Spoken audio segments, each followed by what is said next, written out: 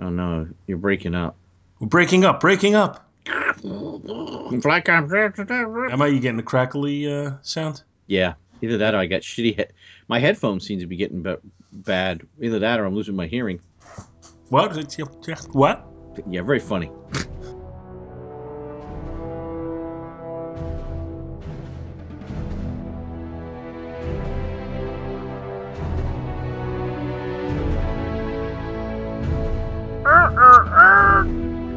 Avengers Spotlight!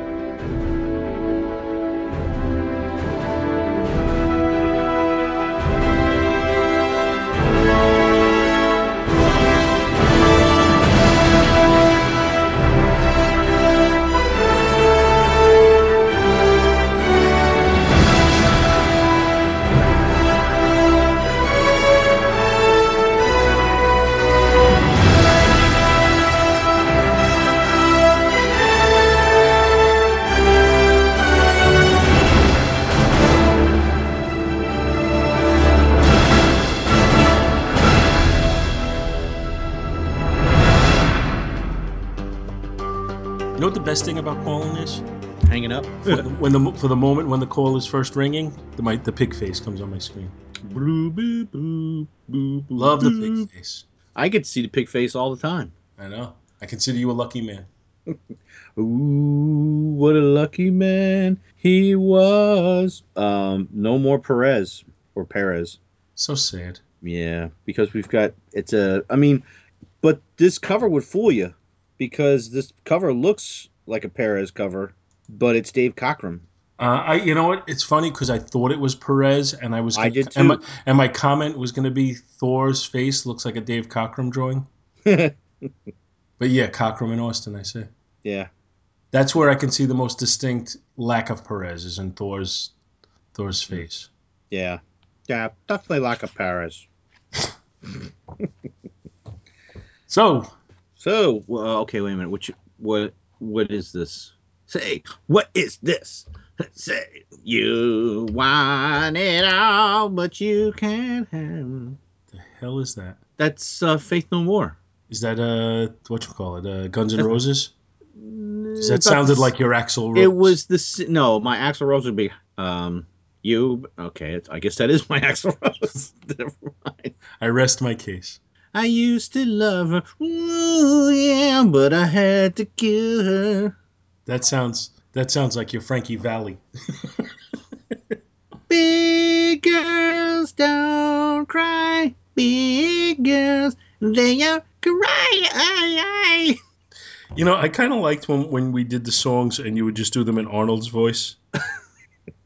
like the one that always stands out to me in my mind is when Arnold sang "Bridge Over Troubled Water" that time. And oddly enough, I was able to hit those notes better as Arnold, probably because I'm in a lower register. Big girls don't cry. Big girls, they don't cry. They don't cry. You see my face while I'm doing this. I'm distorting my neck. I think I pulled a muscle in my neck doing that. They don't cry. Big squirrels don't cry. All right. I almost don't know what to say. For once, you're speechless. For once? I was speechless on Friday night when I started to doze off during the review. All right, you want to bring us in? Oh, yeah. And thank you once again for putting in a nice... what did you got? Like you just pull out of your patented Dr. Bill taglines? Oh, my spine! I don't even remember saying that. Like, I got to stretch. Oh, my spine! That's one of the ones I have. I have like a folder full of Dr. Bill comments that if nothing good comes up from the episode to put at the end, I just randomly throw one of them at. I mean, it's pretty bad when my own things crack me up. See, unlike Andy Leyland, I listen to the shows I'm on because I am a narcissistic bastard. Yep. All right. Ooh, let me take a sip of water.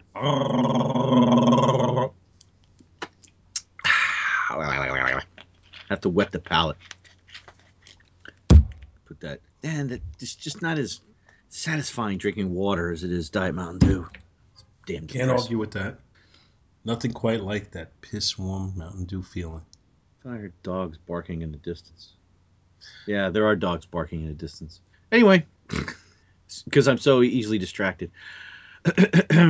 Hello, and welcome to Avengers Spotlight number 18, the Korvac Saga, Part Ocho, or Infinity if it's turned on its side.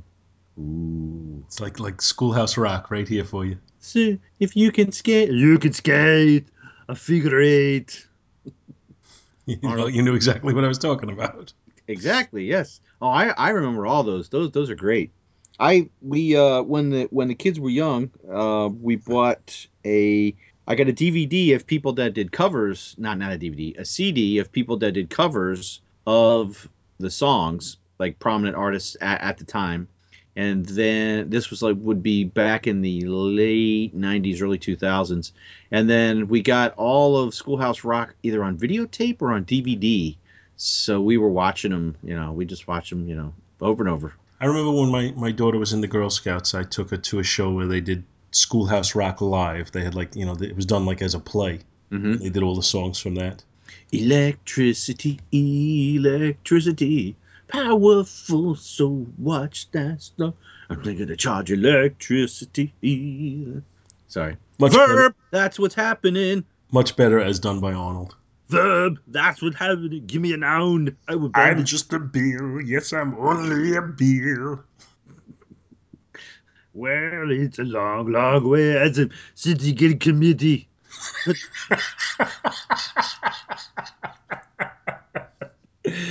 All right. Someday I'll be a law and the governor will sign me. But today I am still just a bill. So, just a bill. I've missed Avengers Spotlight for the last, 6 weeks.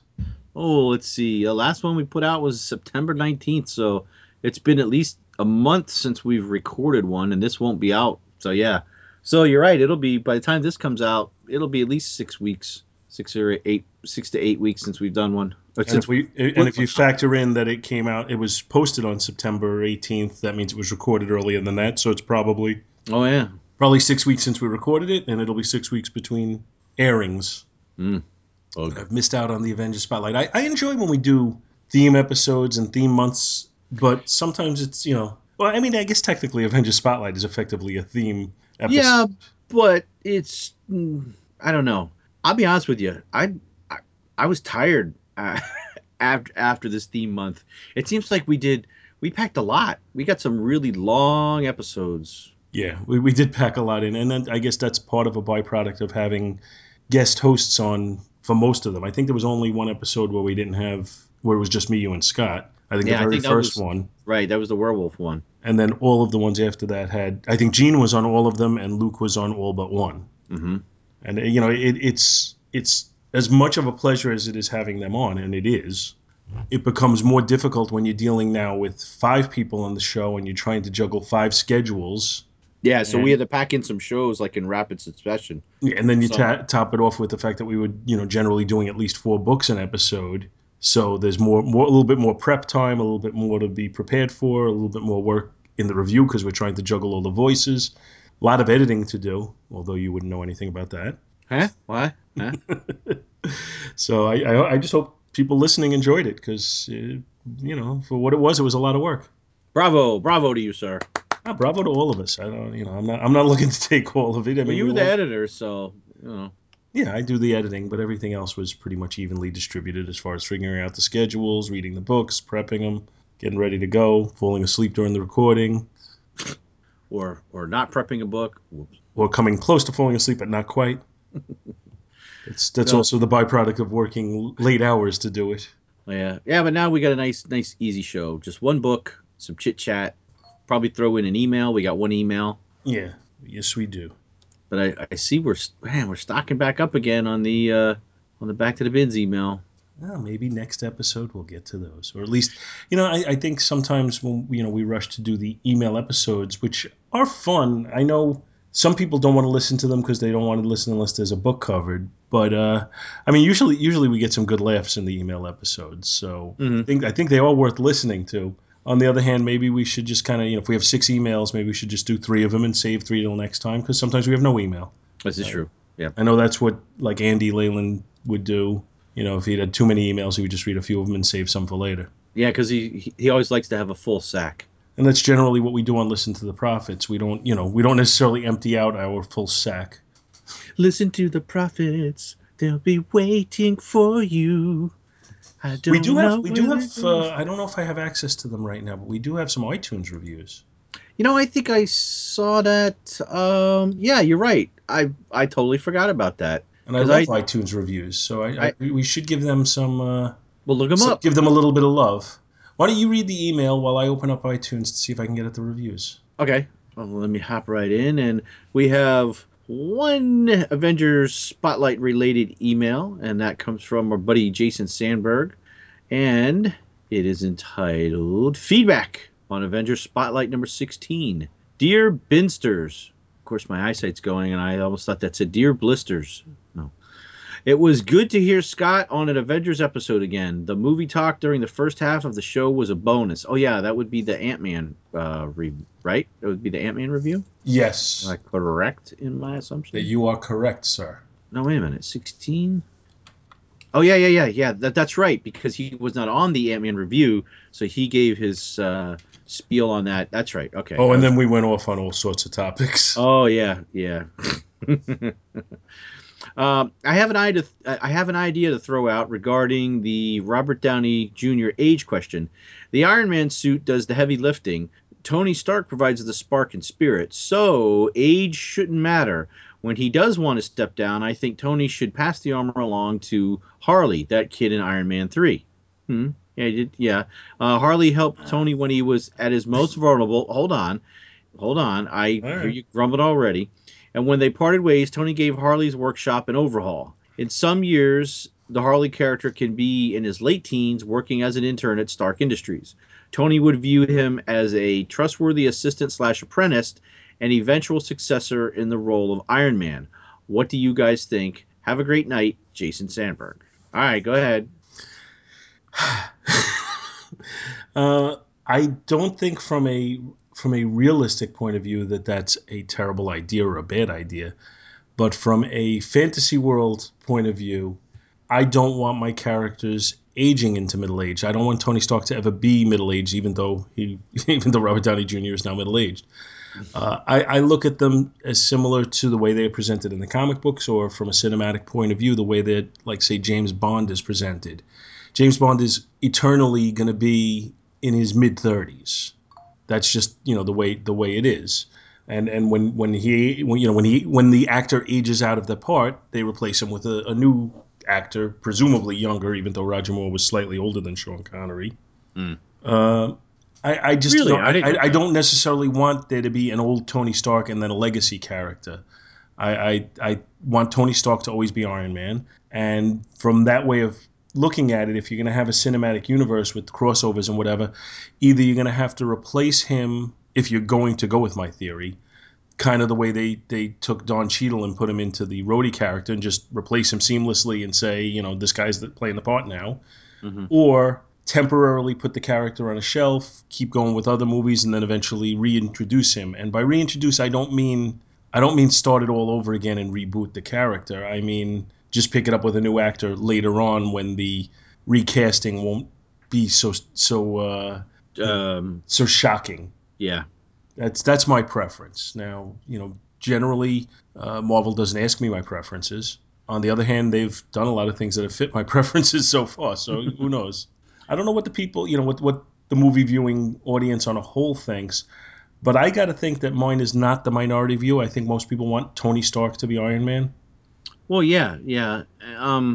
He could always. Well, you've got War Machine. I'm trying to think, because if they did make him a, let's say they brought the kid in, then I wonder if a lot of people would Marvel fans would probably kind of go, oh, well, this is like, when they did The Crossing, when they had the teenage Tony Stark. Is that what they're trying to do? I don't know if there would be that type of comparison, but there probably wouldn't be in the general public because they probably haven't read that whole that storyline before they completely rebooted the Avengers and Iron Man and the Fantastic Four before they went off in their own pocket universe for a year. So I don't know. Maybe he could still give him his own type of suit, or make him some other character. Maybe you know what? Maybe if they decide to do a spin-off of like the Young Avengers or the New Warriors, he could be a viable character as a teenager. I didn't find his character to be so compelling in the movie that I feel the need to continue with him, honestly. Well, but they've planted a seed that they could use if they wanted to do something in the Yeah, future. They could but I think the Tony character. Stark should be Iron Man. That's Hmm. you know, it's. I assume that kid is not going to appear in Civil War, which Tony Stark's going to be in, and he wasn't in Age of Ultron, so it's not like we've brought this character along. We could very easily just kind of leave him in the past. Hmm. And again, like I said, for me personally, it's not that I found him to be such an important character that he has to be revisited. But to each their own. Like I said, people might think differently. Jason seems to have taken a shine to him, which is fine.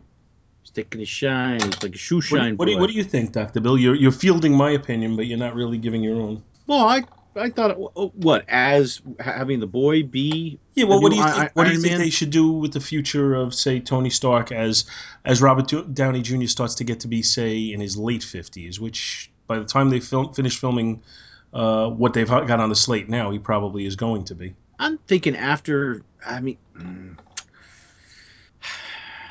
you think with what we saw in Age of Ultron, they might be looking to plan Tony Stark's exit. That he wants to do something like he almost had a big exit at the end of the first Avengers movie, to where he was going to sacrifice himself, throwing the bomb up into the space rift. So might we see something along the lines at the end of Infinity Wars, and then maybe the character disappears and comes like maybe you could have your cake and eat it too, and I could have mine in that. As long as Like, we're getting cake, I'm good. okay, good. Well, because I'm wondering if maybe we will see Stark killed, and then either maybe he does come back as a younger person, or maybe he'll have some failsafe thing set in place, and maybe this kid does become the new Iron Man. I don't know. I mean, if they could explain it, but yeah, it would be great to see Tony Stark as Iron Man. But I don't know. Because That's analysis for you. no, Robert Downey has really made that part his own, because so much so that they've changed Iron Man in the books now to reflect somewhat more of Robert Downey Jr. than the way Iron Man Junie. Robert Downey, oh, little Junie, come sit on my knee. Get that armor off my leg, it hurts. But when they change it to reflect it in the comics, I take that as meaning nothing, because comics are so freaking wishy-washy with that that it actually bothers me more when they change it than. All right, so name me some actors who do you think could replace and be a new Tony Stark? Have we discussed this in the past? No, we haven't, and I honestly don't have anybody in mind right now. But like I said, my thought process would be to finish the arcs that you have planned, because he's supposed to be there through the Infinity War. Right. You might even have him suffer some sort of faux death at the end of the Infinity War, sacrificing himself, bravely, and you think he's gone at that point. And then you could go with some other movies, maybe even go with a couple of Avengers movies without him, and then revive the character with a different actor playing him. And it turns out, he was never dead at all. He was off in limbo or something. Well, there was, when they rebooted, the numerous times they've rebooted the Avengers, there was an old Tony Stark that came back in the suit, and they could maybe he has a faux death at the end of Infinity War, comes back after a movie or two, and he's old, and then at that point he passes on the armor to somebody else, or finds some way that to. goes to kind of what Jason was saying, and my point is I really don't want him to pass the armor off. I just want Tony Stark to for movie purposes always be somewhere between 30 and 40 years old, and when Robert Downey Jr. is too old to portray that, he's already 12 years older than that, then you get a new actor to play the part. That's my way of looking at it. I don't want the character to go away.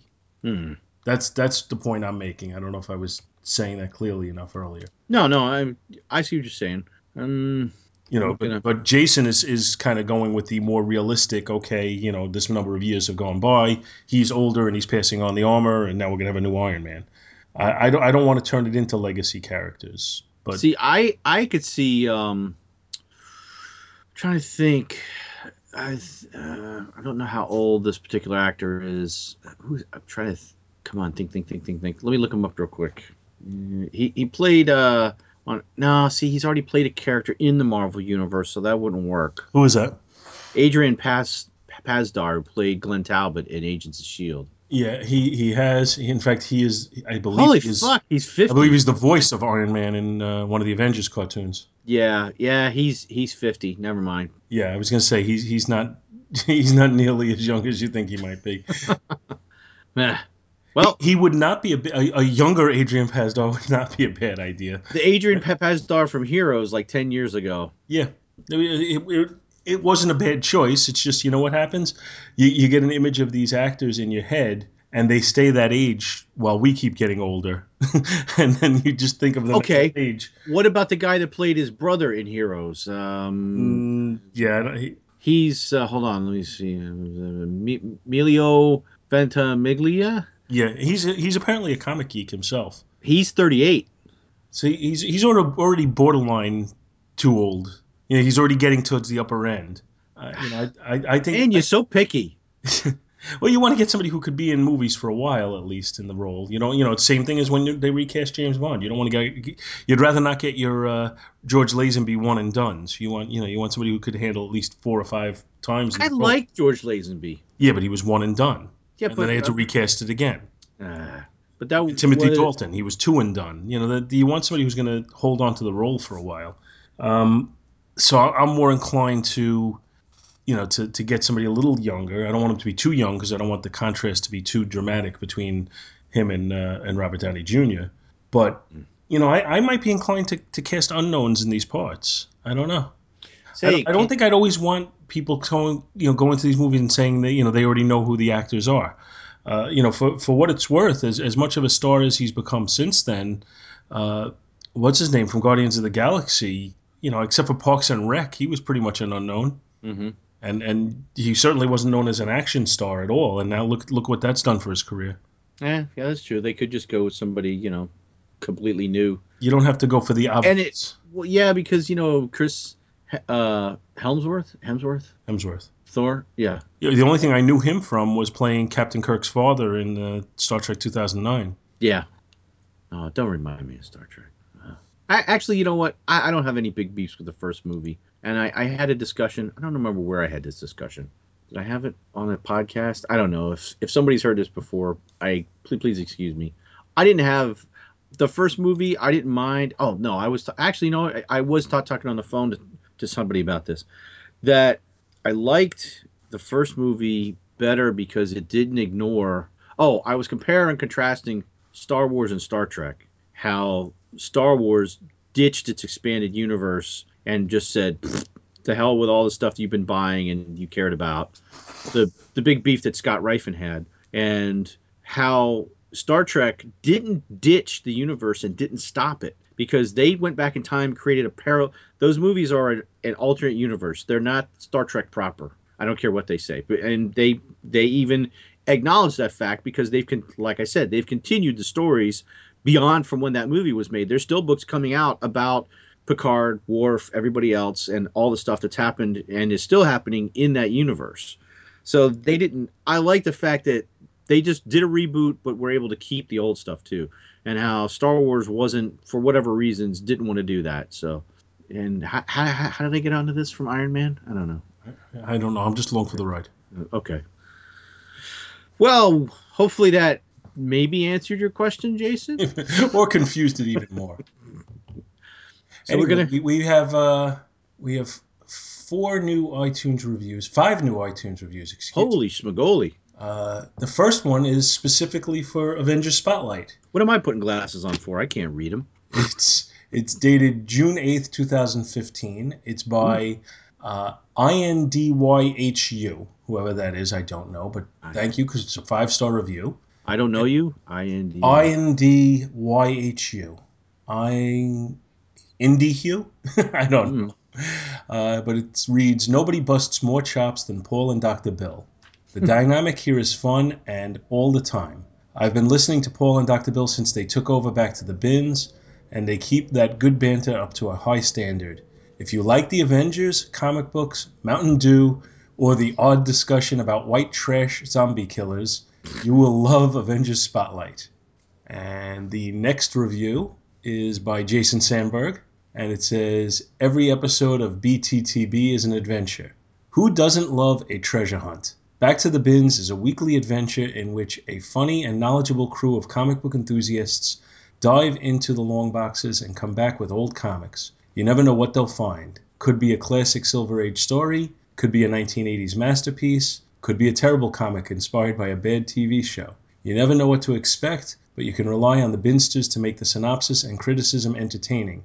Who you go back to the bins with is as important as what you find there. I'm hoping that someday Dr. Bill will synopsize a John Buscema Conan comic using his, hold on, I have to click to get more information here, using his Schwarzenegger voice. Okay, and that's another 5-star review. That's from Jason Sandberg. Moving on, the next one. That's I don't think that's the first time that's been asked. Yeah, I think it has actually been asked before him. And pulling back the curtain, we were planning on doing something to that effect, but just never got around to it. But you never know in the future. Mm-hmm. Next one is also a 5-star review titled Great Banter, and it's submitted by 31 Crawls, CRAWLZ. And it just says, lots of great titles discussed on this show, even better banter between hosts. 5 stars! Exclamation point. Then we have another 5-star review, When Comics Were Great by Kenderson70. It says, love finding this show spotlighting my favorite era for comics. Each show is top-notch, and I listen the moments it's posted. I tell you, I'm getting a big head just reading these things. I know.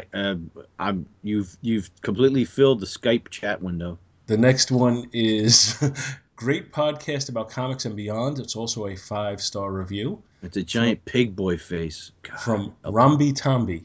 It says, Bill and Paul present a great showcase of older comics and bring a lot of humor not only to the comics they cover, but the banter beyond is just as entertaining. Always fun to listen to each episode. I got to tell you guys, thank you so much. I really, really appreciate the kind words.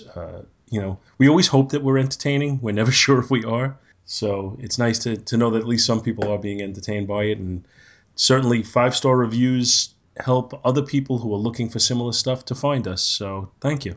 Yes, thank you very much, because without any feedback, then, let's see, you've been on for what, about 100 and...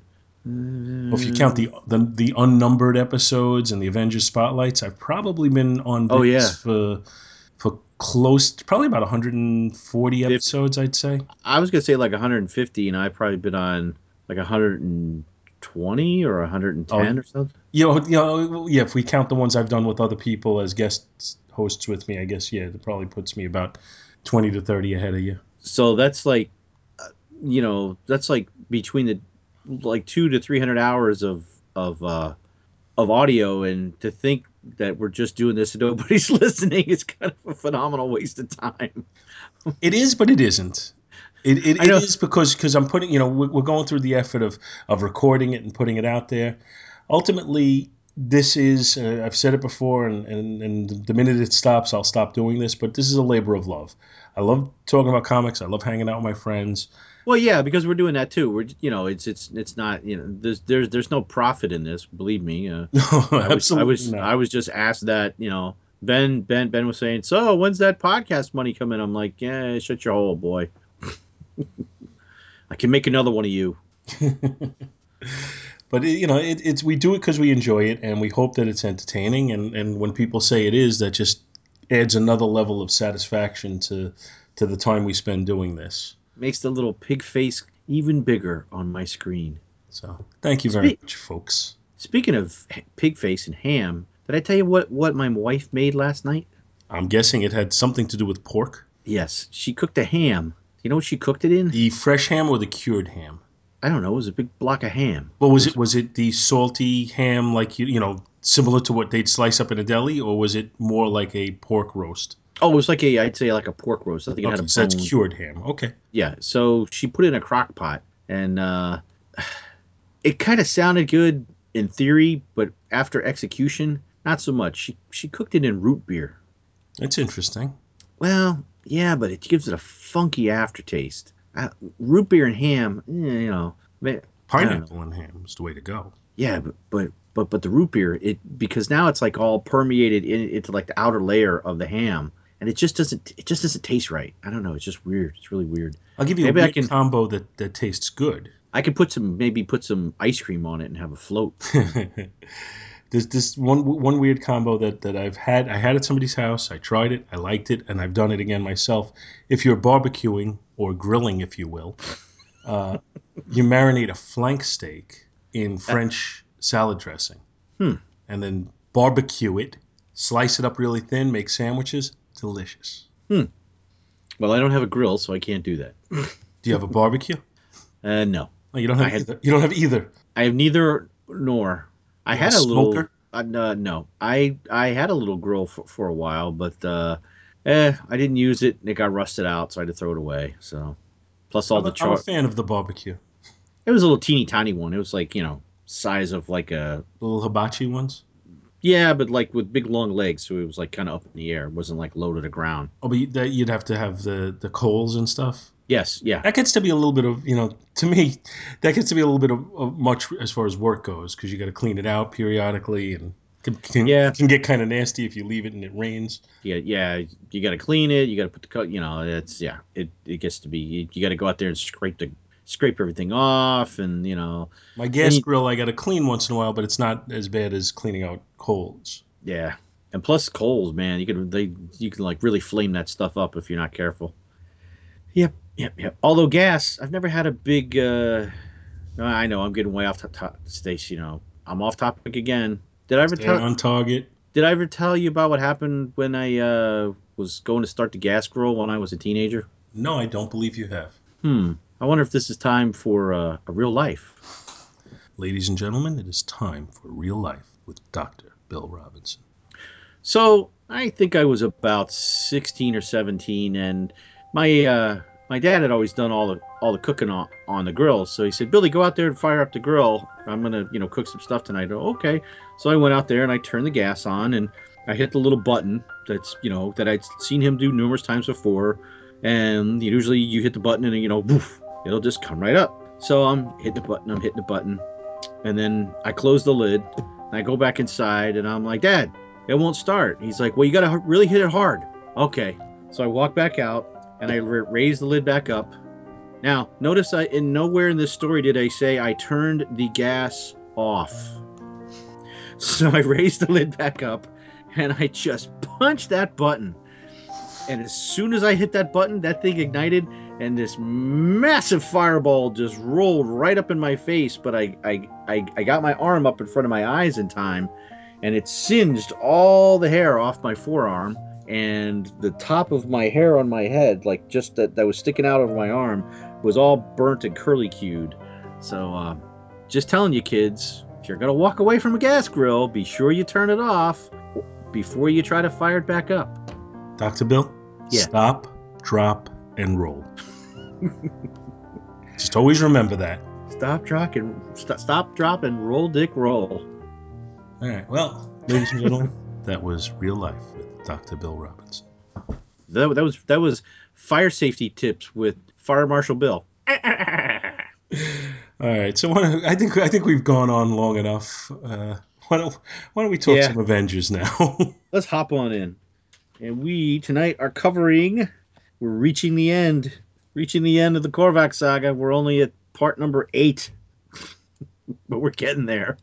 It's a long. That's why it's called a saga, folks. It's not the Korvac short story, okay? It's not the Korvac novella. It's a saga. You happy? The Korvac epic. Korvac. I don't think it's enough. Realistically though, and we've had conversations about this a lot, talking about decompressed as opposed to compressed, and it seems like in modern times a lot of the problems are that they stretch out stories that shouldn't be stretched out, that should be told in 2 or 3 issues. They have to do 6 so that it can be the size of a trade paperback. Back then, they take a story that could be 2 or 3 issues and they do it in 1. Back in the olden days. So the problem is when they when they compress for the sake of compressing and when they decompress for the sake of decompressing. You got to let the story breathe and tell it at its own pace, and I think that's what this one does. Yeah, because it's spread out and it's not every issue has not wholly been about Korvac. It's some have been tangential at best. Wow, I actually said a big word, and it actually worked. So And in context. exactly. But it's spread out, but it's not spread out just for the sake of being spread out. In fact, they probably, Right. I mean, Jim Shooter was the editor in chief at this point, so he could kind of control it himself. But I wouldn't be surprised if some of the powers that be might have even wanted to give him some resistance to doing it as long as he did. Possibly, yeah. I mean, because I know, no, I think there has been longer storylines in the Avengers. If I remember correctly, that whole Celestial Madonna, Wanda, Vision getting married, all that crap. I think that stretched out quite a long time too, over quite a many issues. Not sure exactly how many, in fact. And I'll keep talking because I hear you typing, and I'm assuming you're looking up how far it did stretch. No, I wasn't. I was. Oh, damn. You just had to call attention to what I'm doing. Click, click, click, click, click. Click, click, click, click. Clickety, clickety. Yeah, like a little choo-choo train over there. But the Celestial Madonna story, the thing about that is it's difficult to pinpoint exactly when that began. Did that start when when Mantis came onto the Avengers? Did it first start when Libra revealed himself to be her father? Did it first happen when Kang tried to kidnap her? I mean, which point specifically started that? It was kind of an ongoing narrative that just developed into that. Did it first start when Lieber was introduced? Because he was introduced before that, if I remember. I think without Mantis in it, I think no. I think we can draw the line to begin with when Mantis was introduced, and even was she introduced with it being the end game all along that she was going to be the Celestial Madonna, or is that something that Steve Englehart kind of came up with as they went along? Yeah, I don't know. We have to maybe when we do that someday when Scott's not around. I don't know if we could drag him kicking and screaming to those shows. We'll have to trick him. All right, I'm good with that. We'll kidnap him one day. No, damn it. But anyway, tonight we're covering Avengers number 175, which was in September of 1978. I don't have the cover date exactly in front of me because I'm not looking on Mike's Amazing World. I'm sorry, Mike. I'm sorry. I'm looking in my Avengers guide, the official index to the Marvel Universe. And if we take a look at the cover before we jump in, and you and I both discussed this a little earlier, at first glance, you would think that this is a continuation of the George Perez covers, but upon closer examination, and you actually yourself said that you thought Thor looked a little funny like he was drawn by Dave Cockrum. Well, that's in fact because he was. And this cover is by Dave Cockrum and Terry Austin as the ink. So I think it's probably Austin that might give it that Perez feel that we've been seeing the past week, because he was teamed up on the covers with George. Now, is it insightful of me to look at the way Thor is drawn and say, hey, that looks like Dave Cockrum and be correct? Or is it really a dumbass move to have to do that when, if you look over to the left side of the cover, it says Cockrum and Austin, and I just didn't notice that? No, I mean, I would say that it's, that if you looked at that first and thought, oh, that looks like it could be Dave Cockrum. And then, no, I don't think you're a dumbass. Well, yes, you do, but it just isn't exemplified by that one moment. Just not in this case. Okay. Well, I appreciate your lack of thinking I'm a dumbass for a moment. Yeah. But your moment has passed. So now, the thing that strikes me right off the bat is that, the image of Korvac in the cover looks nothing like Korvac from any other point that we've seen him in this story, nor does it look like anything we ever will see in the story. In this story, you are correct. However, in the Secret Wars Korvac saga, little miniseries, he does look like this. Okay, so 40 years later, they made him look like Yeah. I mean, it's funny you brought that up because I hadn't really thought of that until you mentioned it. That I was thinking, yeah, I did just see him look like this, just recently. So yeah, I have not read those issues yet, so I cannot comment on them. I think I'd like to wait until we're done with all the series proper before I dive into those. We're definitely going to have to hit on them. What is it? What is that? Is that 2 issues, 3 issues, 4 issues? I think it's 4, but if we cover them, I think we'll cover them in one episode, though. Yeah, I don't even really know if we need to cover them. I mean, I guess we could cover them at the end of this, but I hadn't really planned to. Maybe I don't know. What does I everybody would like it. think?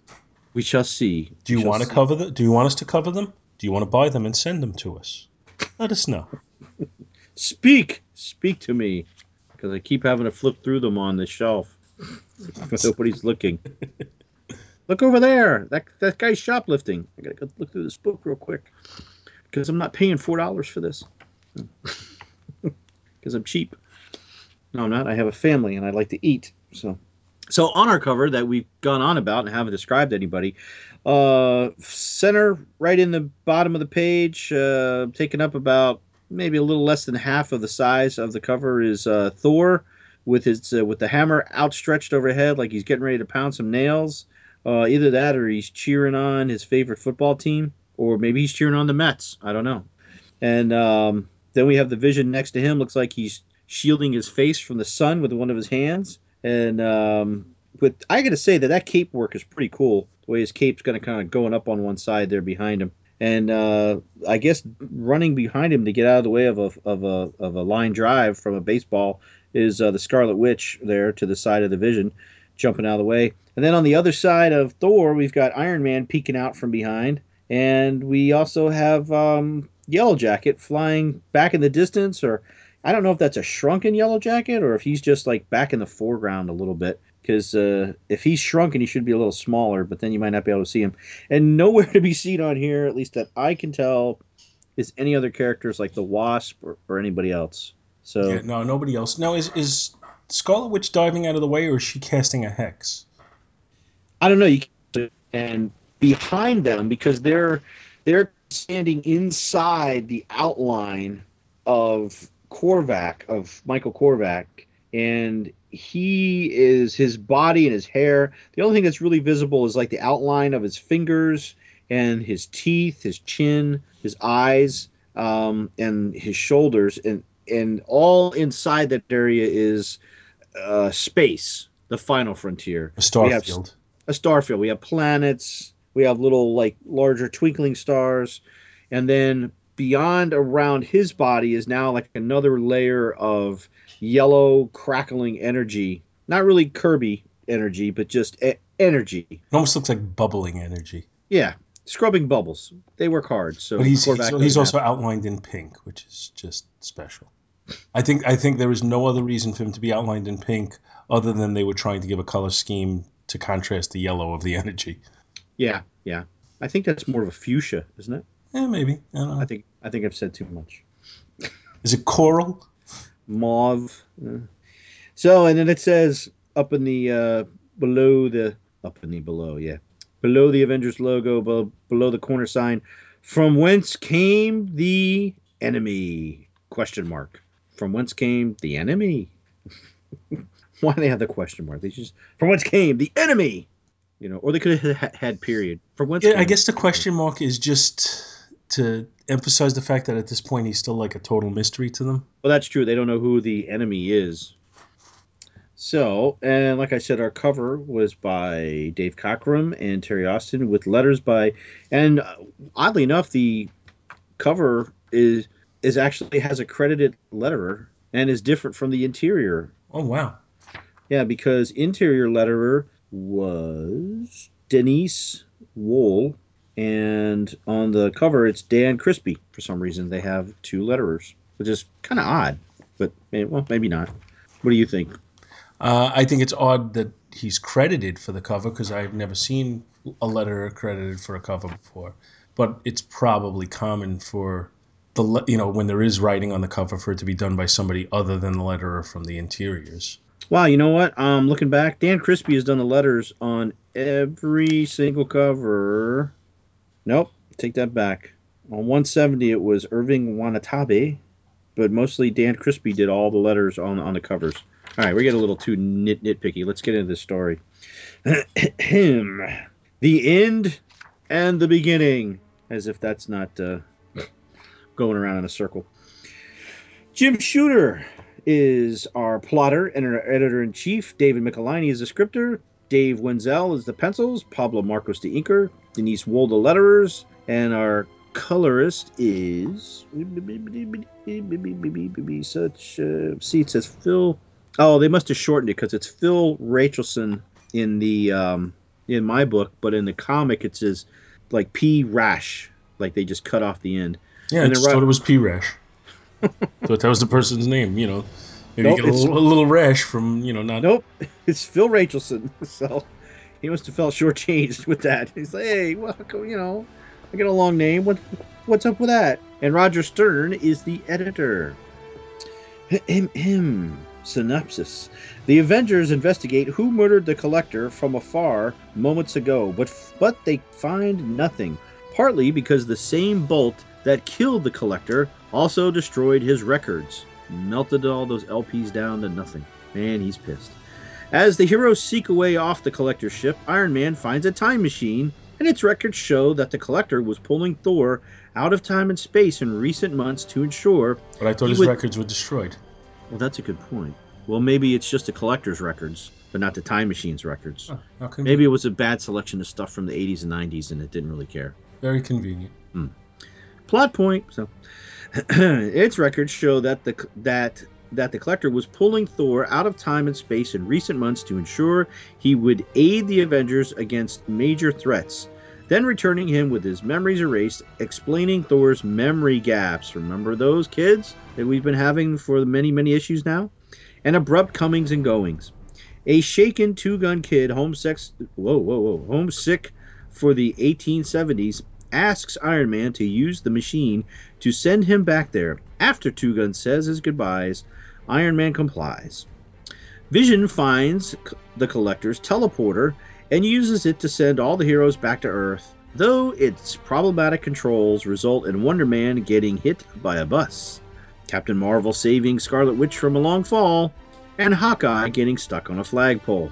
While Korvac and his wife Karina commune with each other, that's what they're calling it nowadays, the Avengers convene at their mansion to discuss finding the Collector's killer. Miss Marvel arrives, offering help, and Iron Man accepts. When Jocasta offers to aid the search, Quicksilver, douche, denounces her as a mere machine, sparking heated debate when Moondragon, I'm looking over a Moondragon, Moondragon, and Vision come to Jocasta's defense. Iron Man breaks up a near fight between Quicksilver and Vision, then helps Wonder Man free himself from a set of super enhanced barbells he was using to show off for Miss Marvel. Or maybe those were dumbbells. The team's search is hindered by Guy Ritchie's, remember him, Peter Henry Guy Ritchie, another douche, recent removal of the team's computer databank, so Iron Man calls in Starhawk for assistance, not knowing Starhawk's cosmic senses have been blinded to Korvac's existence. He blinded me to Korvac! And that sums up that issue. Good night, folks. Oh, wait, we got to talk about the book. Do we have to? Yeah. I know, we babbled on and on and on. No, let's go through it. What the hell? Well, we've already kind of discussed the cover. Yeah, let's just hop right in. I mean, just give do you think it works? The cover? Yes. Oh, yeah, I love the cover. This, believe it or not, and this is why I was surprised that this was not a George Perez, this is one of the first covers I think of when I think of the Korvac saga, is this one, for me, personally. That's interesting. Yeah, I guess that's true. I hadn't really thought of it that way, but I guess that's true.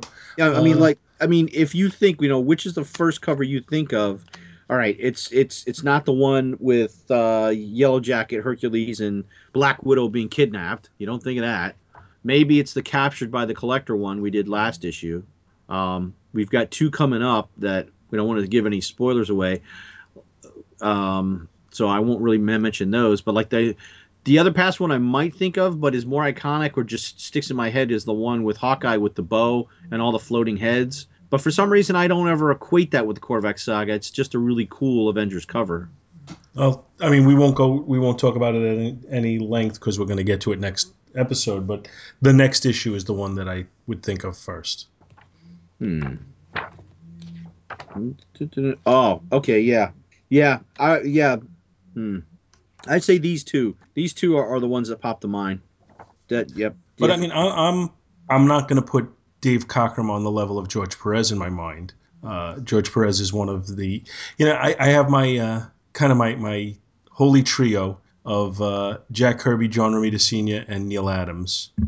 And then when we get to the next tier, as far as my own personal comics reading pleasure would go, George Perez, John Byrne. I'm trying to think of who else would fit into that category.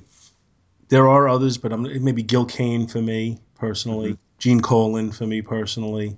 They would be at the second tier. Dave Cockrum is probably at the third tier, the next level after those guys. So he's still somebody whose work I respect a lot. Dave Cockrum would probably be at the level, as far as I'm concerned, with like Mike Grell. I can't think of. I'm doing all this off the top of my head. I haven't made a list of my all-time favorites. The top three are the ones that jump out at me right away. But just to say that I would put Perez at a tier just above Cockrum. Mm-hmm. So I don't expect the same quality of work from him. But when Cockrum is firing on all cylinders, yeah, okay. It's just his work isn't. I would say his work isn't as consistently sharp as Perez's. But, and I think a lot of this cover that's drawn out might be from Terry Austin. I would say so, at least some of it is. I agree with that. To some extent, Terry Austin is the one element that ties it all together. Because he's been inking all of them. Right. At least on the covers, and at least on one of our earlier issues, there was, the glue that's holding things together, at least still cover-wise. And then Pablo Marcus has now been kind of keeping it all together through the rest on the interiors. And we've seen a difference when it's Pablo Marcos and when it's diverse hands. Mm-hmm. You got to admit there is a difference there. Yep. Yeah, that was quite a jarring issue. So, on our first page of this issue, though, we got a nice splash of everybody staring at a pile of ashes. Interesting choice on the perspective on the splash right off the bat. It's looking down at a downward angle at everybody gathered around the dust of the collector. Mm-hmm. Collector dust. Dust collector, sorry. But they've got sitcom arrangements because there's the opening in the middle. It's just because you don't want because we have the place for the camera to come in, right? Yeah, exactly. But it's looking down through machinery at them, at a fairly long angle or long view. Obviously, from the positioning of the guys, the collector has just been. Yeah, because everybody's got legs akimbo. They're battle ready, jumping back. Yeah, except for Jocasta, who's a robot, which is a nice touch. He's just standing there because they could have just as easily made her stand like all the others. But why would she? She wouldn't care. She's just a robot, albeit an intelligent robot, but she doesn't have the same, even Vision. Well, Vision was all emotional at this point anyway in Mary the Wanda, so even he's taken aback. And even from a storytelling point of view, one of the most dramatic poses is Wonder Man, who's almost turning his back totally to it, and this is still at the point I believe where he was undergoing his fear of death. So it's good storytelling in the posing of the characters or the positioning of the characters. Yeah, if you just look at it real quick, there's more here than meets the eye. Transformer. I would say the two that look most battle ready immediately are Cap and Thor, which is fitting. Hercules kind of looks startled, but he's already throwing a punch. Yeah, Iron Man looks like he needs a drink. Oh, sorry, Tony. I think it's very well a real solid composition on this picture. Mm-hmm. And it's far enough away that you don't need super detail on the faces, but there's enough on there to convey, you could see somewhat of what, of the shock on their faces. Yeah. Even though they're little teeny tiny people. And then from that, we zoom right in, and that's where Iron Man's saying, all right, everybody stay calm. I don't think there's any danger to us. And Wanda's like, no danger? And Vision's Iron Man is correct. Well, sorry, I'm doing Tom Harris voices. I apologize. The being who vaporized the collector could easily have destroyed us all had that been his wish. And then, again, going on your storytelling, look at Wonder Man's pose. Yeah. Oh yeah. He's still kind of got the fearful look, Yeah, and he's and also Captain Marvel looks a little perplexed, which would go to the thought of he's wondering because he has cosmic awareness. Why doesn't he sense more of what's going on? At least that's what right. I'm reading into his positioning. Mm-hmm. Although And then, Hawkeye looks kind of Durr. yeah, that's not a good shot for him. Looks like he's gonna snort it or something. Hey man, is that some Prime Collector? Whoa. Um. So next, Tony decides, he wants to check out the computers. Him and Hank, Yellow Jacket, that is, not the Beast. Oh, that's right. The Beast is not here. I forgot. The Beast is off on. We talked about that last issue, I think. Yeah. How he was, how he looked like he was on the cover when in reality he had split prior to this. So Yellow Jacket and Iron Man go off, and he tries to look in the memory banks, and ho ho, surprise! The same blast that got the collector must have wiped these out too, Iron Man. Just what the hell are we up against?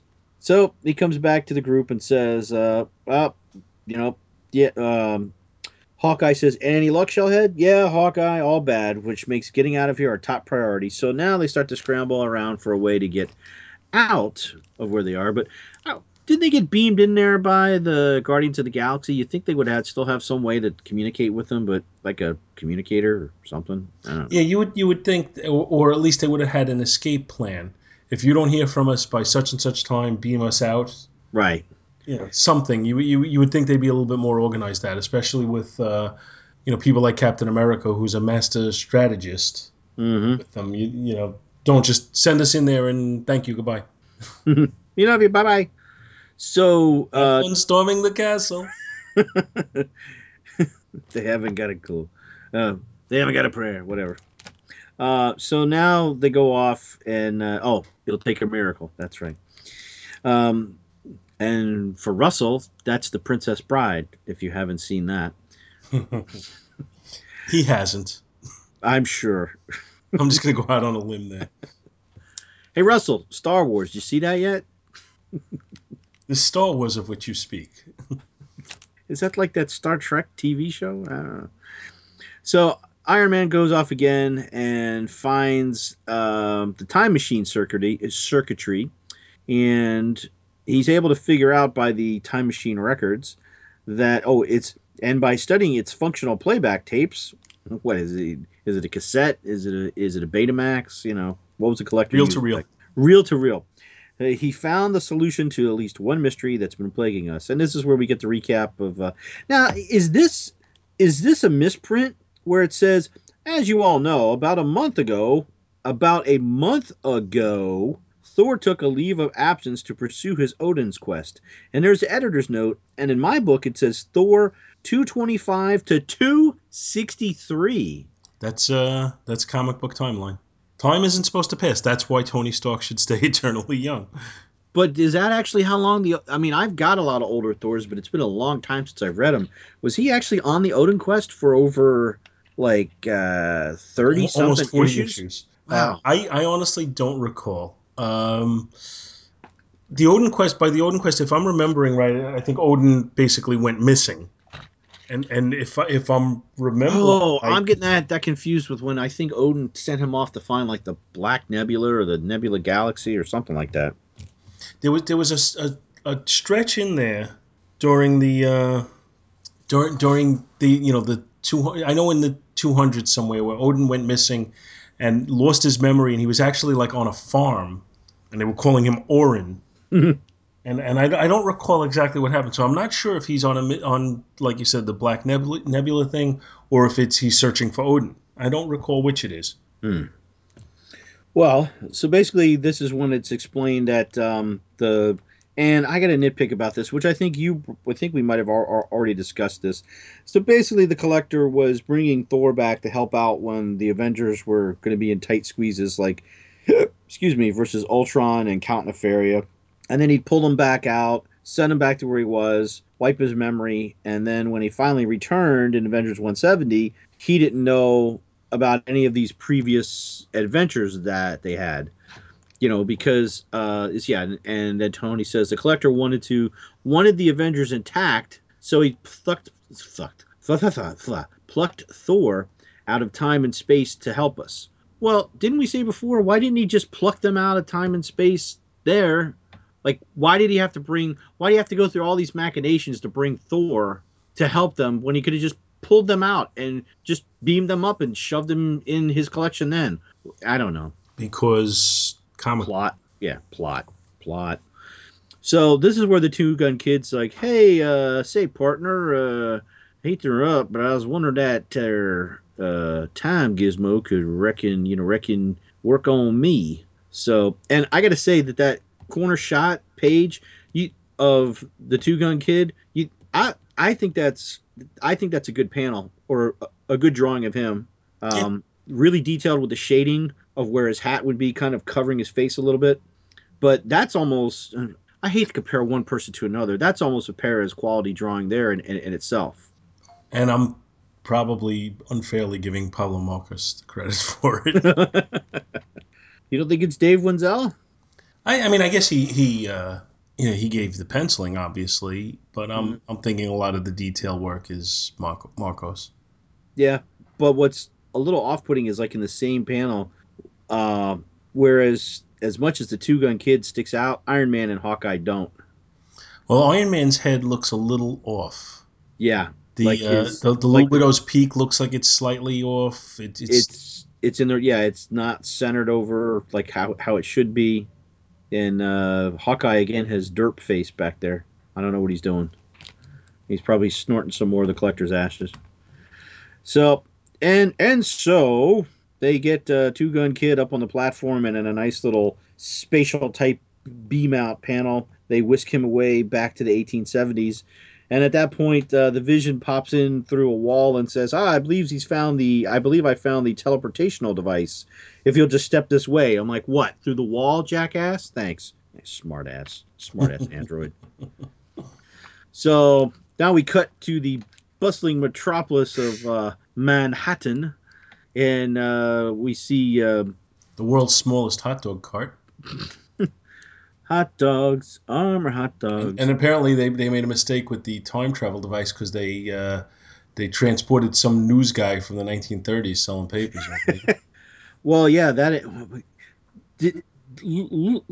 guy in the red suit. Whew, at least in my book, he's wearing a red suit next to the guy from the 30s, and his hair is actually pink.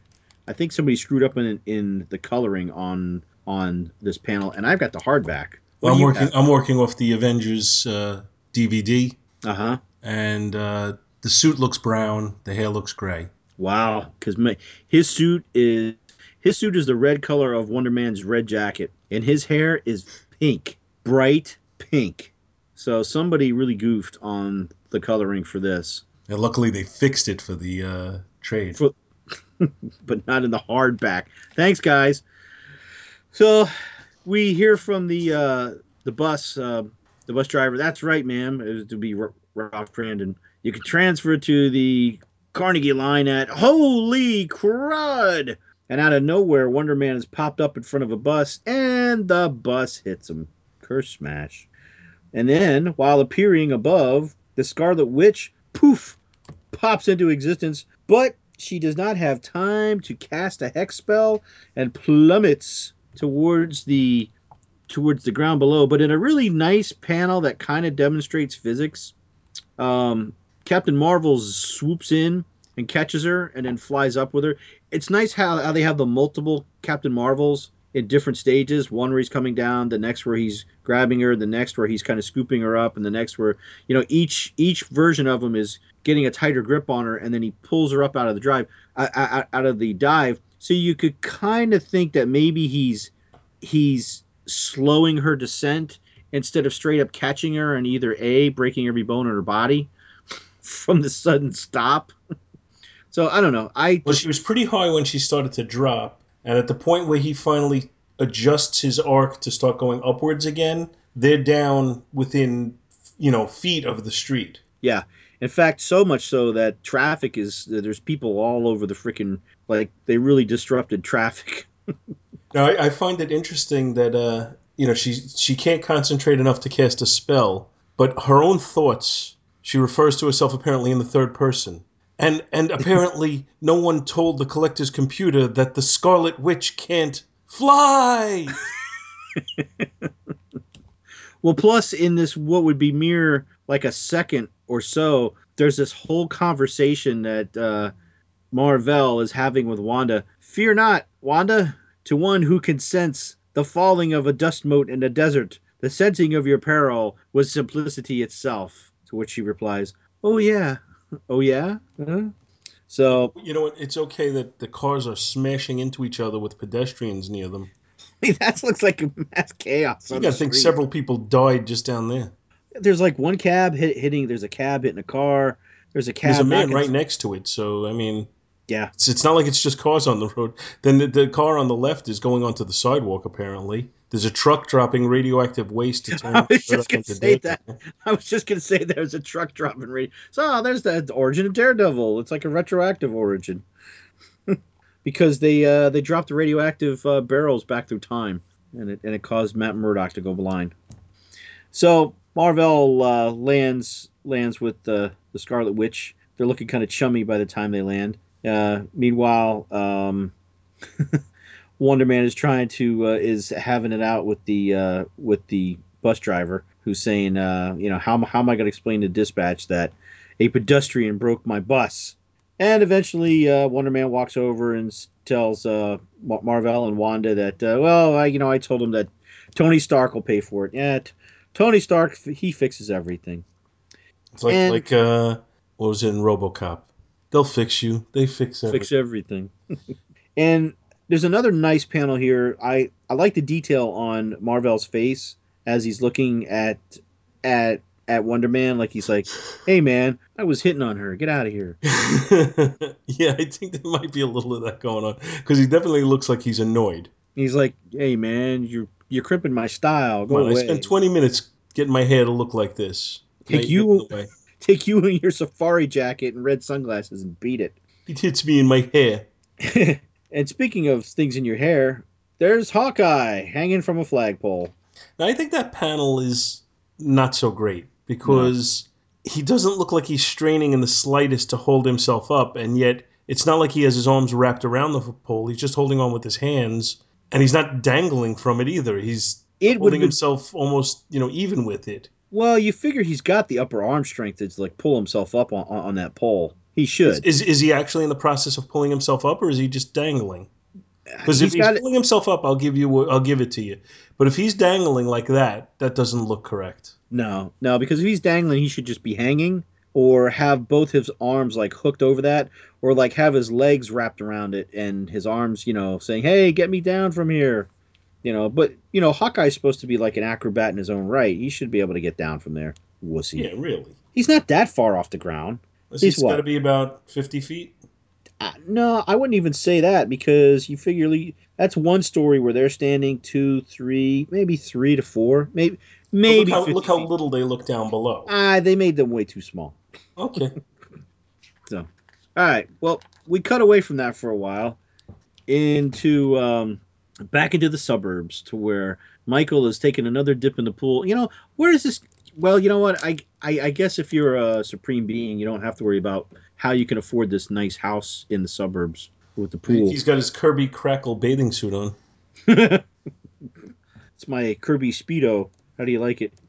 As he strolls back up and he visits Karina, who's still wearing her little pink nightie, crying on the bed. And the panel at the bottom left hand corner of this page, woof, I don't like it. Her face just really Close looks, up of her face. yeah, it just looks weird. One eye it's off. Well, he's drugged her, clearly. Well, yeah, she does look kind of drugged because then he makes a move on her, and the last He panel gave her a roofie.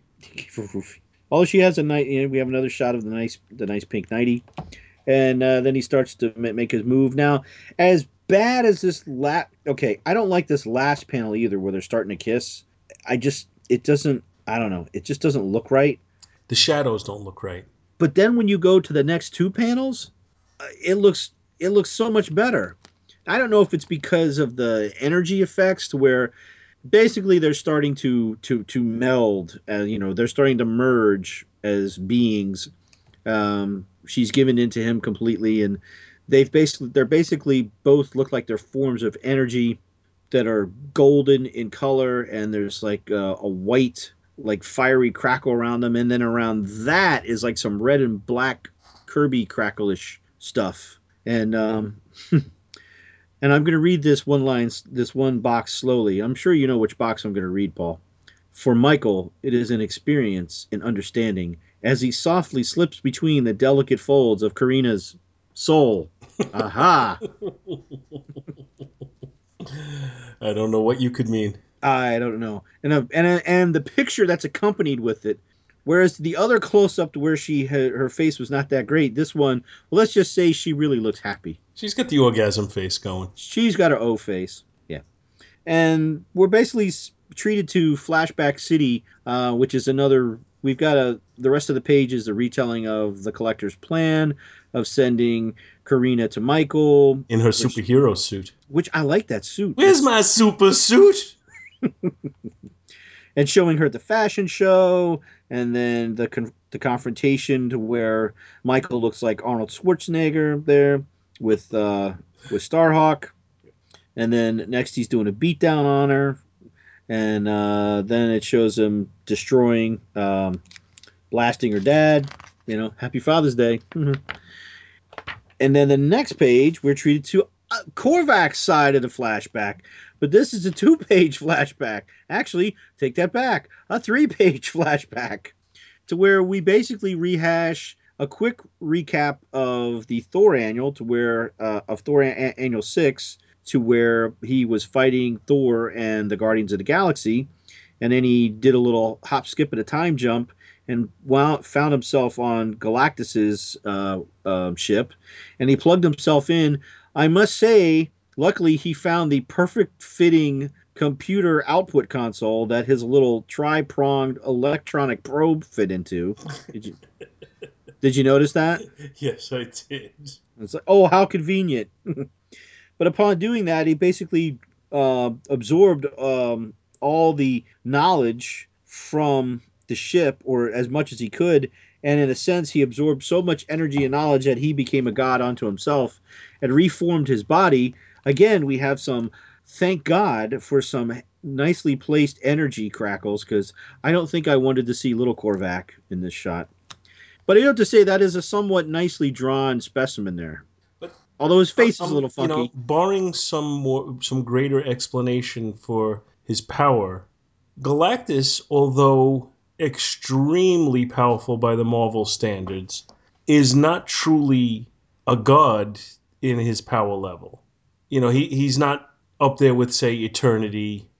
At least I don't believe he is. Well, because somehow he's able to. Okay, because it says, and so plugging his tri-pronged electronic probe into the station's computer output console, he had turned his absorption relays on full, only to find that knowledge is indeed power, and that he had underestimated the impact of absorbing knowledge as boundless as infinity.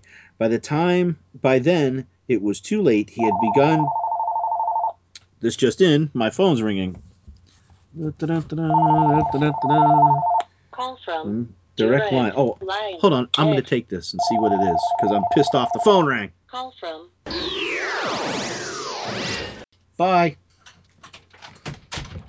So anyway, having interrupted. I'm finding it hard to believe that he collected enough knowledge / power from Galactus's ship to be effectively more powerful than Galactus. Well, I don't know. That's what they said on Schoolhouse Rock. Knowledge is power. I accept that. But I don't know. But if it'll make him that powerful, why isn't Galactus? I'm taking it as him being more powerful than Galactus here.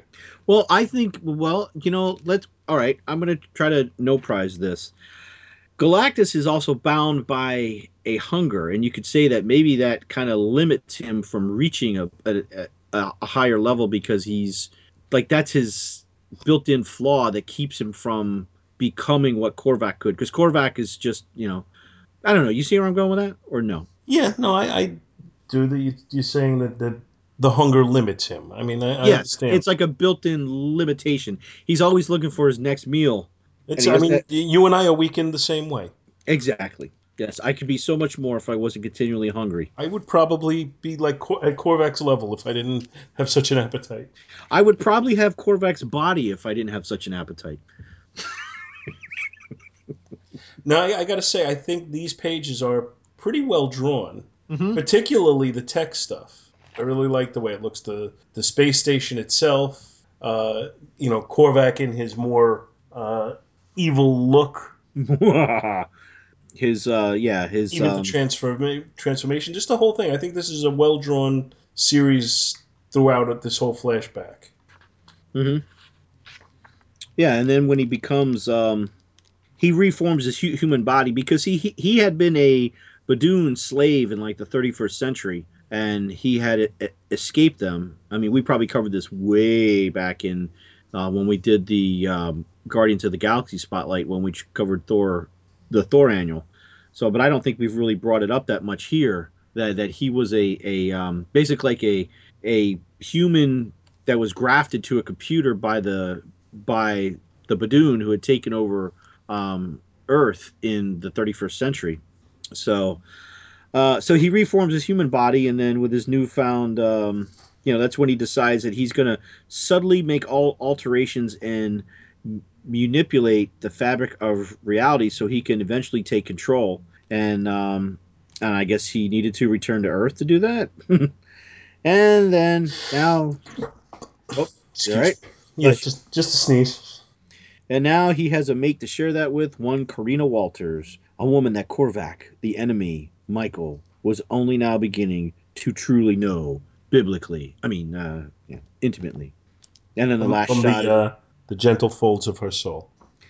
Right. Now, through most of these three or four pages, we didn't really have the true panel structure. A lot of the pictures flow into one another, bleed over, and usually just like a couple caption boxes. There are a few true panel breaks, but it's these 3 pages flow kind of nice together.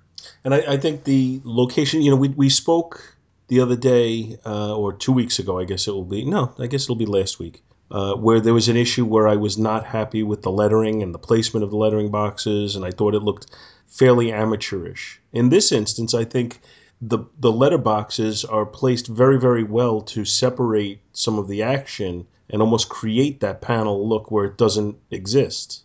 Right. Yes. So I'm trying when we go through these books to appreciate it on all levels or to criticize it on all levels.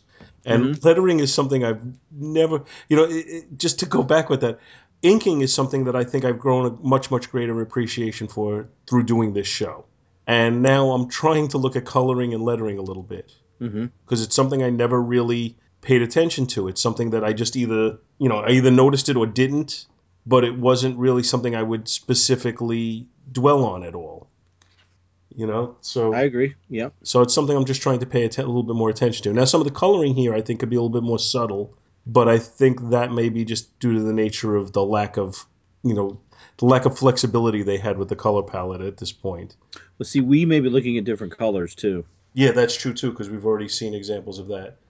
Yeah, because they're like the color that's around the naked Korvac, the little green wisps of energy that I assume is the remains of his old form. Is like a greenish color, like almost a light olive type color. Yeah, well, that's the same here. I'm looking at the page before that, and at the top panel, the machinery. Some of it's kind of a light purple, some of it's blue, some of it's red, and some of it's yellow, and it's just kind of very stark in its separation. I think it could use a little bit more subtlety there. Well, see, like in mine, there's a big red ball, like where he comes into the big machinery room, and then that piece of machinery to the left, and those little rectangular slots. Each one of those has a different color in it. Yeah. Okay. Do you have that? I see that. I see that as well. Yeah. But yeah, but then to the right, it's just we'll just color this blue. Yeah. It's to me that's similar to what I might have done 40 years ago with a crayon. We'll make the floor yellow. And that's it. And he's done. He's a god. Yeah. The god. So it's not that it's terrible by any stretch, but it's just I think it could use a little bit more subtlety to it. But again, some of that might just be due to the lack of flexibility they had on what was available for them to work with. Right. I'm just flipping back and forth, looking at the different. I wonder if that's. I've seen that version of Galactus' ship before. I believe his first ship was called Tau, which I think was named after his home planet. From, or at least it was retro, or they, and then he had Tau 2, I think. Like is it TAA or TUA? Tau? I'm not sure. I don't know. It's been so long. So long, and I'm so old. Well, anyway, enough of Korvac and Karina's folds and merging. And we now go back to when we last left our heroes. Everybody's hanging around the old table at the Avengers Mansion. It is a nice little shot. It's not as detailed as I thought it could be, but it's still a nice view of all the current Avengers, and they're all in the mansion back together. Hawkeye's posing for a centerfold.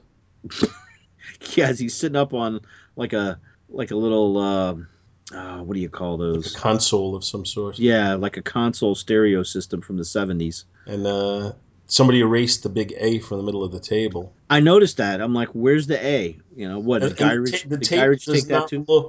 The table doesn't look right. I guess it's oblong, yeah. Well, no. What doesn't look right on the table is the way Cap's shield is sitting on the table. It doesn't look right. It's not the right angle. The perspective seems off on the angle of the table. Yeah. That it doesn't create the right look of depth that I think they were going for. Even the paper doesn't look right on the table. Yeah. It looks. I noticed that Black Widow it looks like she's almost sitting on Hercules' lap. Oh yeah. Yeah, he's got his arm around her. Either that or she grew 4 really big fingers on her shoulder. And then do you notice that Wasp is sitting on Hank's shoulder? Oh, no, I didn't see that. Yeah. Yeah. That's a nice touch. Yep. And then there's, I mean, we've got everybody here. Thor, Moondragon, Wasp, Black Panther, Yellow Jacket, Scarlet Witch, Hercules, Black Widow, Hawkeye, Iron Man, Captain America, Wonder Man, Quicksilver, Captain Marvel, Vision, Jocasta. I think I got everybody in there. And they're all gathered around the table to figure out what the heck is going on. You're not too egotistical from Thor, though. Verily, 'tis a puzzle to try even an Asgardian mind. Nevertheless, you lower life forms. I mean, I understand why you'd all be confused, but I'm an Asgardian. Yeah, puny humans. No. I'm just noticing now that Jocasta is kind of blending in with the windows behind her. Again, a little bit of a lack of subtlety to the color palette. Yeah, it's like is she against the metal wall? Or is that a glass wall? Does she have Nightcrawler's ability to blend in? So they're bickering back and forth. You got Black Panther bickering with Quicksilver, and Tony tells him, Iron Man tells him all to shut up. We're not going to solve this by bickering like 3 years old, by 3-year-olds. And so he's like, any serious suggestions from the floor? And from the window comes. Not from the floor, Iron Man, but how about from the window? And in flies Miss Marvel. In the flesh, Wendy, I had a 7th... That's who Wonder Man says, Miss Marvel. In the flesh, Wendy, I've had a 7th sense bulletin that you folk might need some help. She comes in her nice little sexy costume. Although I like the Warboard costume more than I like this one, but I don't know. No, just my own personal taste. I liked when she had this one with the open belly. Oh, yeah. Actually, she could probably fly around in that green underwear she had in that other issue. I know, I'm a sexist pig. Moondragon would probably mind wipe me for saying these things. So, basically, we get down to a bunch of bickering. Oh, I gotta say, there's one shot that is pretty funny, but doesn't make any sense. Because I don't know if I missed it. Because I'm trying to see if Tony had told everybody to split up yet, or whatever, but... Thor walks off, right? And you see that Hank has shrunk down, and the Wasp and Yellow Jacket are like flying out with Thor when he leaves. You see that? No, where is that? I'm missing. Middle panel. Okay, yeah, I do see. Yeah, I mean, if you blink, you'll miss them. They're just like phew. They got the little like flight little trails to right. To show speed. And once again, Captain Marvel's hair is looking fabulous in that shot. I didn't even see him down there. Yeah. Yeah, and Vision is trying to blend in with Tony's arm again, trying to show the lack of the color palette because he's got his cape closed and it's almost like he's and then Tony's arm is in front of him and those Tony's armor really shouldn't be that quite gold. It might should be a little bit off from the Vision's cape color, but just my own personal thing. So Tony mentions that he might want to. He asks Jocasta if she would be able to help search, and this, of course, ticks off Quicksilver, which causes Vision to get a little pissed off with him, and that brings up the whole deal about Wanda marrying the Vision, a machine, blah blah blah blah blah. So, of course, Pietro runs off, the whiny snob that he is. But that is, that is a continuation of problems that have existed between them for years now. Oh yeah. So I think it's consistent with the character, and he is a hothead, and I think he's properly portrayed there. Mm-hmm. Well, and what's nice is that we're seeing a little bit of growth here for Iron Man in the same scene, because he stands between the two and says, "All right, cut it out.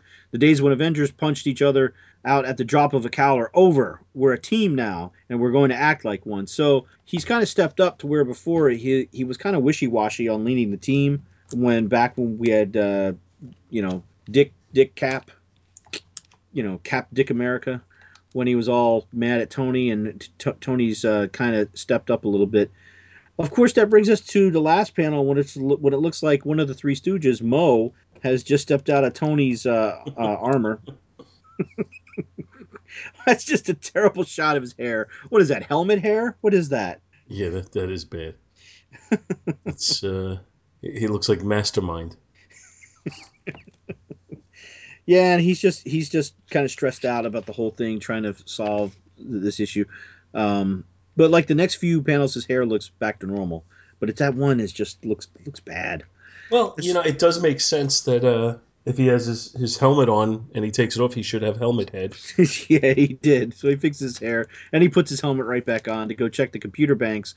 And on his way, he passes Wonder Man trying to show Miss Marvel the Electrosizer. Best thing in the world for building muscles, baby. Want to give it a go?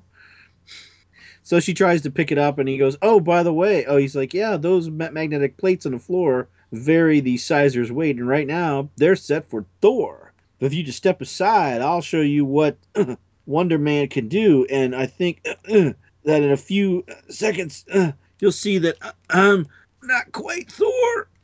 You want to shut off this thing, babe?" "But I don't know how." "Relax, Miss Marvel. I do. I got her. I really feel like I'm stealing Tom Harris's stick when I do this. And anybody who doesn't know who Tom Harris is, you need to go listen to Radio Free Asgard. Or you could listen to our Thor episode when Thor: The Dark World came out and Tom was on with us. Exactly. And then you should go listen to Radio Free Asgard, as long as it isn't taking away from your back to the bins listening. The shows are shorter and quicker. And he only has himself to talk to, so it's kind of hard for him to go off on tangents. But he does sometimes. But anyway. So anyway, Iron Man does a well-placed repulsor blast, and there's a little button, beep, that turns off the exerciser, the electrosizer. And he basically says, no harm done, Wonder Man, blah, blah, blah. And Wonder Man is stunned, because, wow, he didn't even yell at me. And Miss Marvel tells him, that's because the man's got problems, Wendy. Problems we best get busy and help him solve. And I guess Wonder Man is looking at Miss Marvel's butt as she flies away. I would. Because he goes, right. What have we here? Well, hello.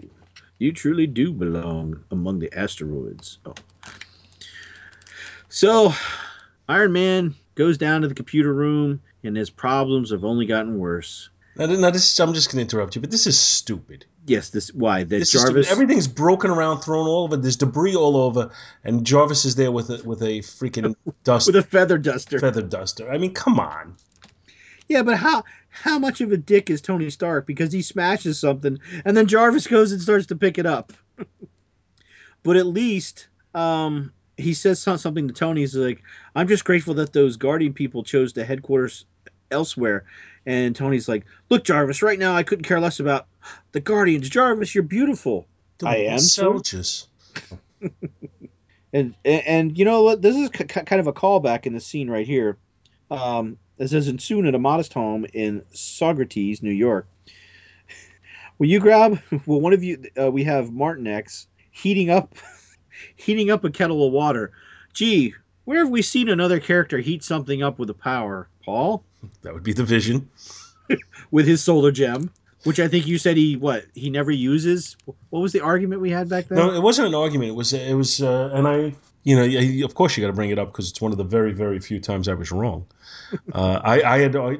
My memory was that he always used his solar gem to absorb the light, but then would dispel the heat through his eyes, which happens most of the time. And you guys said, no, I've seen him do it through, dispel it through the solar gem, which I had never recalled seeing, but I have been proven wrong. That did happen occasionally. As he was heating up like a cup of coffee with the solar gem. Mm-hmm. That's all it's good for. That's the low setting.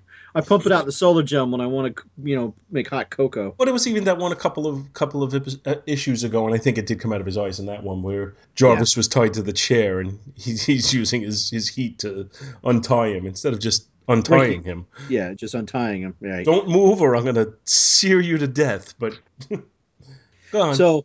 So Martin X asked for somebody to grab the phone because he's heating up the water for Nikki's cola, and Coco, sorry, and Charlie 27, Charlie X. I want to stay. He says, "You get it, Starhawk. I'm waiting to see what Marty does when the steam fogs his eye crystals." Now, just maybe I'm reading too much into this, but so Starhawk has cosmic awareness, right, and perception. Mm-hmm. Don't you think he already knows who's on the other end of the phone? Of course he should. So you should probably just go, "It's Iron Man wanting us." You should just tell them who's on the other end and not even pick up the phone. Well, but that's just me. That's what I would do if I was. That would be so annoying to live with somebody with cosmic awareness. Ding dong, don't get that. What? It's a Jehovah's Witness. Jehovah's. Oh, I can't be. Oh, damn, it's Jehovah's Witness. How did you know? You're with one who knows. That would be the odd couple. We'd have Starhawk. Who would? Let's see, Starhawk, and so Starhawk would be like Tony Randall. And the Thing. I was just thinking. Or Starhawk and the Hulk. Starhawk and the Hulk. Hulk. The least you could do when you go to the bathroom is put on the fan before you come out. That just makes me think of the Saturday Night Live skit. Oh, yeah. When they're like, Hulk, oh, Hulk, by the bathroom. And you see Starhawk before he goes to the bathroom standing out there going, "I know that's going to stink." So anyway, Starhawk gets the phone and basically explains to him, we need to find out who the enemy is. And Starhawk says, "Well, I'm sorry, and the only enemy is Korvac, and I must await his arrival here." Can't you guys put this together? You guys are getting this is getting a little comical. Yeah, it is a little bit like, hey, maybe the guy you're looking for is the guy we're looking for. And then they tell Starhawk, hey, hey, these guys have helped us out. Don't be a douche. Why don't you? Well, he doesn't quite say that, but so he decides, yes, I'll go off and help them. And then at the same moment, Michael, I don't know. It looks like that little all-day bed session took a lot out of him because he's he looks all emaciated and he's got a massive headache or something. Mm-hmm. And she says, "Michael, is something wrong?" And I must say, she's looking pretty nice in that purple robe and probably nothing else. And she's bringing him a cup of coffee. And he says, "No, Karina, the Avengers have merely contacted Starhawk, unaware that his senses can no longer perceive me." And then we have the Scooby-Doo eyes above Starhawk as he's flying through the city. The one at the beginning of Scooby-Doo, "Where are you?" with the eyes. Mm-hmm. And he's saying, "If they listen to him, they'll never find me." And let us hope that such is the case. For I hold no enmity. I thought enmity. Enmity. I need another drink. I'm getting a little parched. I only got one panel left, and I couldn't make it. Enmity towards. It's their fault for putting enmity in it. Enmity. Well, I've got that stuttering thing sometimes. So, towards the Avengers, and it would be a pity indeed to have to destroy them. as he's sipping his coffee. Ow, I burned myself. Ow. I shouldn't laugh while drinking hot coffee. Next, The Hunt. And that finishes Avengers 175. So we only have, I believe, 2. We have 176 and 177.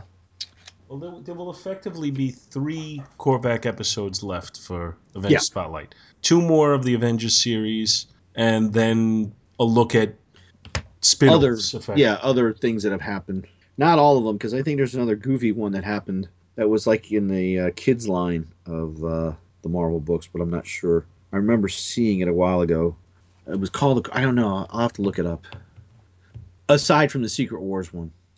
So yeah, this has been a long one. We're finally coming down to the end. So again, we had put a call out and for looking for a few things that people might want to hear, and didn't we decide earlier? We think we kind of decided what we're going to do. Do we want to mention that yet or keep it a secret? I don't think there's why would we ever have secrets from our loyal listeners? Thank you so much for listening to our show, and we hope you'll continue to join us each and every week for more good old-fashioned comic book back issue awesomeness. You can contact Back to the Bins to leave feedback, comments, questions, suggestions, and criticisms via email at backtothebins@gmail.com or by joining the Back to the Bins group on Facebook. Back to the Bins is a proud affiliate of the Two True Freaks Internet Radio Network, which you may find at www.twotruefreaks.com. Two True Freaks is a registered trademark of DiManzo Corps of Milan, Italy. All rights reserved. Each and every month, the Two True Freaks Network produces dozens of new and exciting episodes which regularly reach tens of thousands of loyal listeners worldwide. Sponsorship and/or advertising opportunities are available. Inquiries may be made via email to twotruefreaks@gmail.com. Please take a moment to stop by the twotruefreaks.com site and check out their many other fine podcasts, won't you? Thanks, and we'll see you next week. Yeah, I only had a chance to read half of it.